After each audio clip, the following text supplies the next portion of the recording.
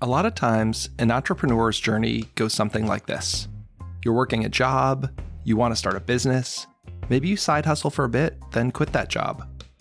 And then you work on that one business exclusively, maybe until you retire or die. But that definitely wasn't the case for Scott Blackwell, owner and distiller of Highwire Distilling Company in Charleston, South Carolina. Today's part one of our conversation. It's his road to distilling via a number of other business ventures. This is Chris Spear, and you're listening to Chefs Without Restaurants, the show where I speak with culinary entrepreneurs and people working in the food and beverage industry outside of a traditional restaurant setting.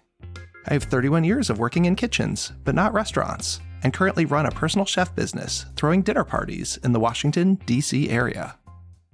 And before I get too far here, I want to say that this is a conversation with Scott, but it's also a business very much run with his wife, Anne. I think I actually met her first, to be honest. And as I alluded to earlier, Scott's journey didn't take him right to distilling. And this conversation isn't actually about distilling at all. Scott's been a Ben & Jerry's distributor, owned a coffee roaster and bakery, and started a line of frozen doughs. I found his story to be so interesting and thought that food and beverage entrepreneurs would really enjoy it. But I also realized that some people just want to hear about the distillery business and making whiskey, so I cut this episode into two parts. This part will take you right up to the point of when he starts that leg of his entrepreneurial journey. Part 2, the distilling story, will be released next week. And a bit of podcast housekeeping here. I recently posted online that I'm looking for guests to be on this show. I was overwhelmed to have more than 200 inquiries in a matter of days. If one of them was you and you haven't heard back, I want to let you know that I'm working through them, and I hope to be in touch very soon. And if you're listening and think that you have a good story to tell, feel free to reach out on Instagram at Chefs Without Restaurants or email me at chefswithoutrestaurants@gmail.com. As always, thanks so much for listening and have a great week. Are you a personal chef looking for support and growth opportunities? Look no further than the United States Personal Chef Association. With 1,000 members across the US and Canada, USPCA provides liability insurance, certification, lead generation, and more. Consumers can trust that their meal experience is insured and supported by USPCA. Apply now for USPCA membership and save $75 on Premier, Provisional, Preparatory, and Corporate memberships, as well as $25 on student memberships by using code HAPPYNEWYEAR24 at uspca.com/join. Plus, Hire Chef subscriptions are available to list your personal chef business at hirechef.com. To learn more about membership, advertising, or partnership opportunities, call Angela at 1-800-995-2138, extension 705, or email aprather@uspca.com.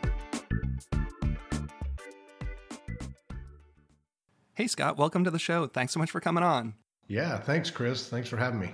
I'm looking forward to talking to you today. For our listeners who don't know, Scott, he made the world's largest cookie. Isn't that right? That's what you're known for, right? The world's largest cookie? Yes, that will be on my tombstone, I think. My wife Anne does not like to talk about that very much. It was, and I won't go into all the gory details, but it was a fun, cool event, but it was also very hard and had a lot of theater, there especially at that last few hours. So, I'm sure we still hold that record.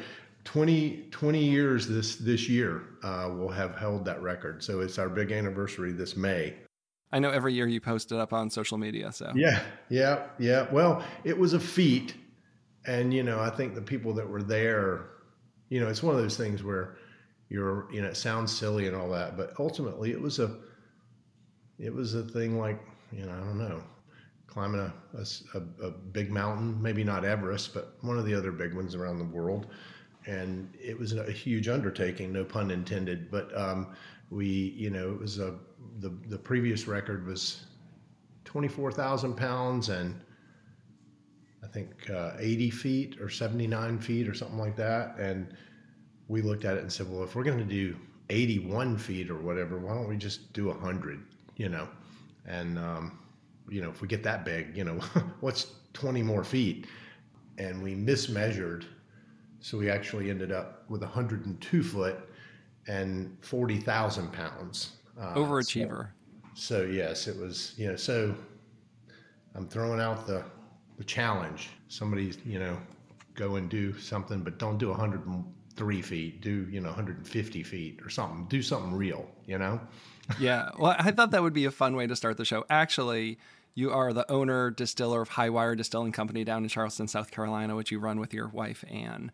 And I've often said it's my favorite distillery in the country. I don't know when I found you guys. I mean, I've been down to Charleston a bunch. My sister-in-law lived down there for over a decade, so that's how I got to know you. And since you're my favorite, I wanted to have you on the show and kind of talk about what you're doing down there. That's awesome. No, I think it was pretty early on. I think you were one of the early adopters. I think it probably was in the first couple of years, to be honest. Well, I think it was through social media. I don't know, was it you or Anne, like who was doing like the Instagram? It's probably even Twitter at the time, right? Like I feel like the early days of social media where I was just connecting with all these people and I was really interested in Charleston, like Sean Brock and all those guys. And I think I just was even following you on social media before I even came down that first time. It was probably a couple of years just talking to you guys. Yeah, probably would have been Anne doing most of the social media. I did a little bit. I would take a picture and think it was cool and throw it up on Instagram or on Facebook or something or post an article. But she is a much better writer and her posts are a little bit more. And it's so much more in depth now. I mean, thinking about like even a decade ago, what we were putting out now, it's like a whole job. I mean, it is a job. Like there are people who do just social media. That's their whole thing. But I guess kind of like going back to the cookie and the baking and everything, before you had the distillery, you were doing other things in the food world prior to distilling. So do you want to talk a little bit about that? Like your background in culinary and pastry and how it led into distilling?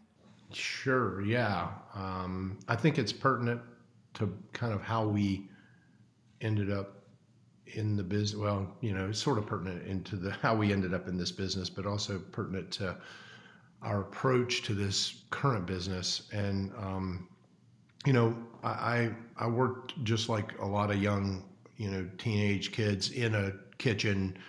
My first job was washing dishes at a Greek restaurant, a hamburger joint. And then from there, I ended up with, jobs through some fast food chains, et cetera, Chick-fil-A, places like that. And, it was kind of where I could get a job at that point. Young guys, weren't, you either cut grass or you worked at a restaurant, it felt like. And I ended up going to school, and about midway through school, I proclaimed that, after I get out of college, I'm never going to work in the food business again, and famous last words, that's all I've ever done. So while I was in school to make extra money, I started making desserts out of my apartment. So I was a chef without a restaurant. We call that cottage baking now, don't we? Yeah, illegal cottage baking.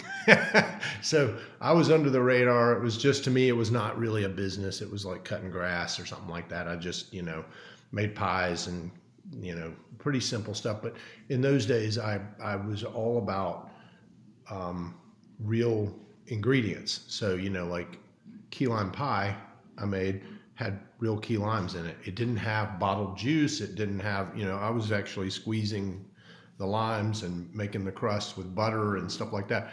And in those days, this would have been in the 80s, it was all about like kind of Cool Whip type desserts. It was about, just big and sugary and not really a lot of what I would call real flavor.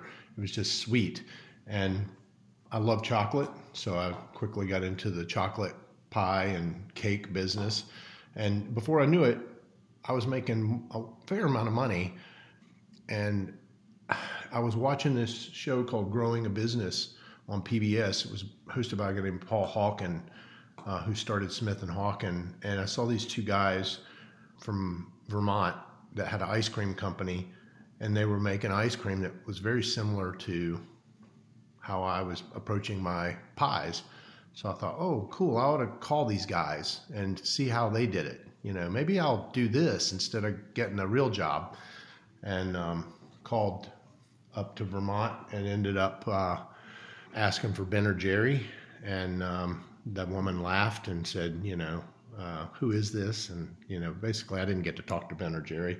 But it led me to eventually going to Vermont they invited me up there. I met Jerry down here in South Carolina, and ended up going up to Vermont and became the 9th distributor in the country for those guys. So I had no idea. I've never heard this story before. yeah. So I was 21 and I had no money. No, it was a total fluke. And at that point, Ben & Jerry's was not a big company, but it was that distribution and that packaged product and the marketing and the socially conscious approach to business. It was Tom's of Maine and Anita Roddick from Body Shop and all those early guys. And I just really thought that was cool to have a business and make a positive impact on your community, and have fun doing it and make something that tastes good and really a simple approach. So the seeds were planted at that point. And, long story short, I ended up selling part of that business because I didn't have money and I needed cash to run the business. And I took in investors and sold about 3/4 of the business off, and really just figured out that I was just working for other people. And I was like, I want to work for myself. So I jumped out, and a friend of mine had working in a fairly large corporation, asked me if I could do breakfast for their meetings. And, it was like quick breads. So I was doing muffins and things of that nature. And then I had met the Green Mountain Coffee guys when I was up in Waterbury. So I got interested in coffee and started making these desserts. And then and she said, could you do lunches? And this was there again out of my apartment. By this point, I'm back in my apartment.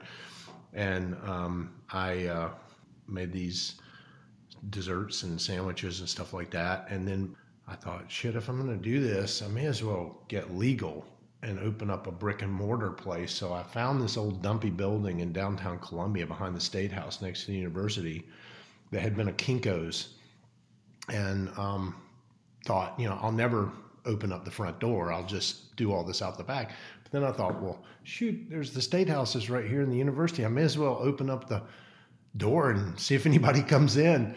And I think I was 24 at this point, and I did all the renovations myself, sanded the floors, etc. This was in the era where you could get away with a lot of that type of stuff.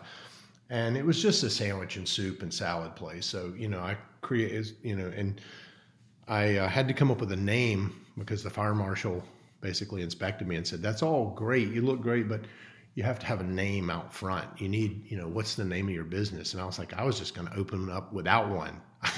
It was a total, something you do when you're 24. Yeah. Not many 24-year-olds start their own business like this. So I got the dictionary out and looked through the vowels because I felt like, a name with a vowel, just start there. And I got to the I's and I saw the word immaculate and I started laughing. Had this idea of immaculate consumption. And so that's what the restaurant is still called. It's been there 33 years now. And my manager bought it. He still owns it. But I opened up and there was a line out the door. It was obviously a success. But when I owned that business, I got really I was interested in coffee, but I'd seen a show on espresso. And I said, I want to learn more about that.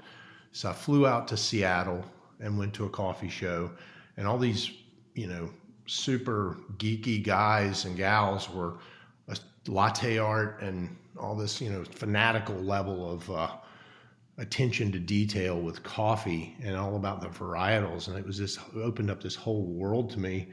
And I just thought it was sort of cool. So long story short, I ended up buying a roaster while I was out there and delivered back to South Carolina and became the first coffee roaster in South Carolina in my basement at the restaurant. So opened up a little espresso bar, and then, my baked good stuff was, starting to get better. I was starting to add scones and biscotti and stuff like that. But after about 9 years of running that restaurant and coffee shop, I just started thinking, I really want to get back to this packaged thing again. So that's where the bakery was born, Immaculate Baking. which was the business previous to this and the most successful business. So, I made cookies and coffee wholesale. And in those days, it was like the days of Barnes and Noble and Books A Million and all these stores. They had coffee shops in them. So every little mom and pop bookstore had a little coffee bar or whatever. Or maybe you had a hair salon or whatever, record store. So I ended up selling to a lot of these guys, and they loved my cookies and stuff. But the problem was stales. So I started making dough and freezing it and delivering them to dough. And then they could just bake off in their store in a little small oven what they wanted for that day, and that way they basically cut down their stales. They had more of a great smell in the building, and they had a wow kind of experience for their customers because it was a fresh cookie or scone or whatever. And that was where a little light bulb went on. And so eventually I, sold the restaurant to my manager, had the coffee in the bakery. He didn't want the coffee roasting operation, so I broke that out. And, it was kind of confusing. I'd go to trade shows and people were like, coffee bakery, huh? What are you? Are you a bakery or are you a coffee roaster? But they seem like they naturally go together. Like I see them as together. People really didn't see that. Well, for wholesale, they couldn't, it was like, like which is better? And I'm like, they're both great. But, it was small. I was doing like $400,000 a year or something like that. It was not a big business. So I had a local guy, sold the coffee roasting operation to down in Spartanburg. And I had broken it off and, kind of come up with a separate name because I had Immaculate Consumption Coffee Roasters, but then I had Little River Roasting. Little River is this trail that runs up through, up in that area, up in the foothills. And so I called it Little River Roasting. And Little River Trading was the bakery side of things. So I ended up selling that Little River brand to this guy in Spartanburg, and he still owns it. And that is where Ann and I met. Ann worked for him. And so with the bakery, I was starting to see potential with like the fancy food show in New York and San Francisco. And then, of course, Whole Foods, the natural food world, all the bread and circuses up in the Northeast, which eventually became Whole Foods. And it's been ages since I've heard of bread and circus. We used to have them because I'm from Massachusetts, and that's what we had. And I remember the transition over from when my bread and circus in Providence, Rhode Island, switched over to a Whole Foods. That was a big deal. Yeah. No, and that's how they grew so quickly. They acquired regional brands, and that's how they went public to do that. And it was really interesting in those days to deal with those folks and to sort of have people that appreciated a product that was made with good ingredients. And it was a perfect world, to be in at that point. And I was in the business right at the right time, doing the right thing. So organic had been a thing, but it was more of associated with like healthy, tasted like cardboard kind of food. And then it was starting to become more trendy. And, Whole Foods, made it sexier. So I was able to ride in on that wave, and we went national with Whole Foods, and we became the number one natural and organic place and bake cookie dough. So, just think Pillsbury and Nestle. And then eventually launched rolls in those tubes, the Whoppums or whatever people call them. Where you like push down with your thumbs and it like pops open kind of thing? Exactly. So we were the number one in the natural food side, of course, with that. So we had biscuits. We just went down the data. We went biscuits, cinnamon rolls, crescent rolls.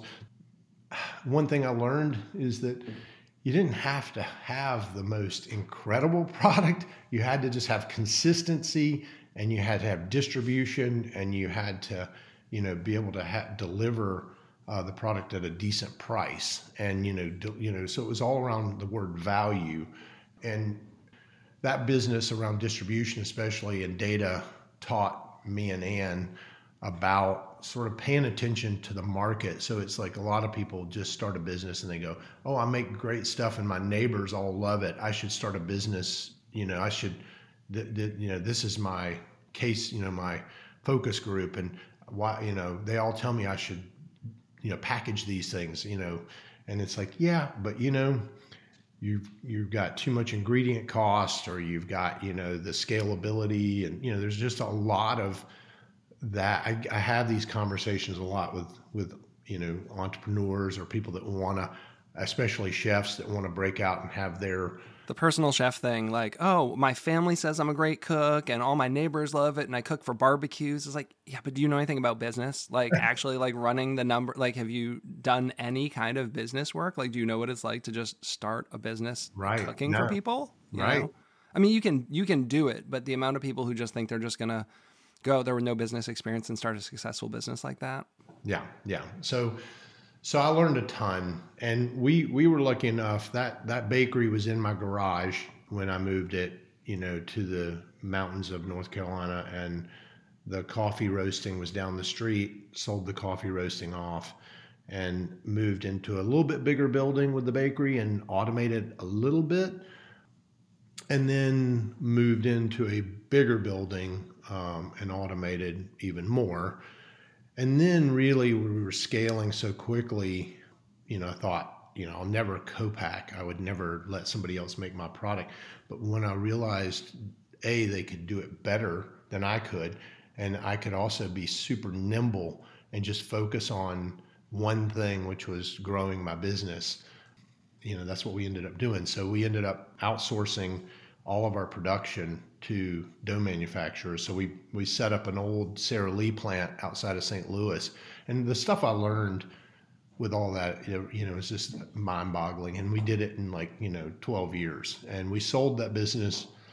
We had a couple of suitors, Annie's, the homegrown macaroni and cheese folks, had gone public and they were looking for acquisitions, and then General Mills. And, we had a few other tire kickers, but ultimately we sold the business to General Mills in December 31st of 2012. And Ann and I signed a lease down in Charleston, had already signed a lease, provisional, around us selling the business. And so once we sold that business, we picked up, and we were in Charleston February 1, and we started work on the current business. So I knew that took a long time. Every story doesn't take that long. So it's great because it's like a whole nother story. It's like a lesson on business building. And I don't know anyone who, it's serial entrepreneurship. It sounds like, to have all that experience. It wasn't just like I was working a 9 to 5 and then I started distillery. It's like I started a business, I started a business, and so forth. And I think that's really great because so many of our listeners are entrepreneurs, people looking to start businesses. I didn't know almost any of that story.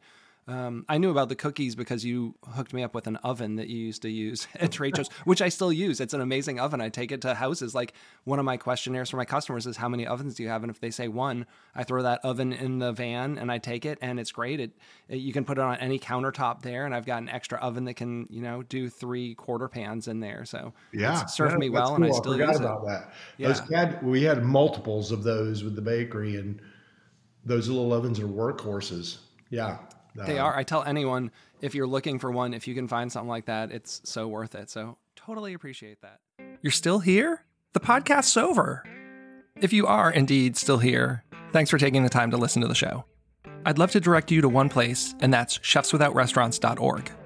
From there, you'll be able to join our email newsletter, get connected in our free Facebook group, and join our personal chef, catering, and food truck database so I can help get you more job leads. And you'll also find a link to our sponsor page, where you'll find products and services I love. You pay nothing additional to use these links, but I may get a small commission, which helps keep the Chefs Without Restaurants podcast and organization running. You might even get a discount for using some of these links. As always, you can reach out to me on Instagram at Chefs Without Restaurants, or send me an email at chefswithoutrestaurants@gmail.com. Thanks so much.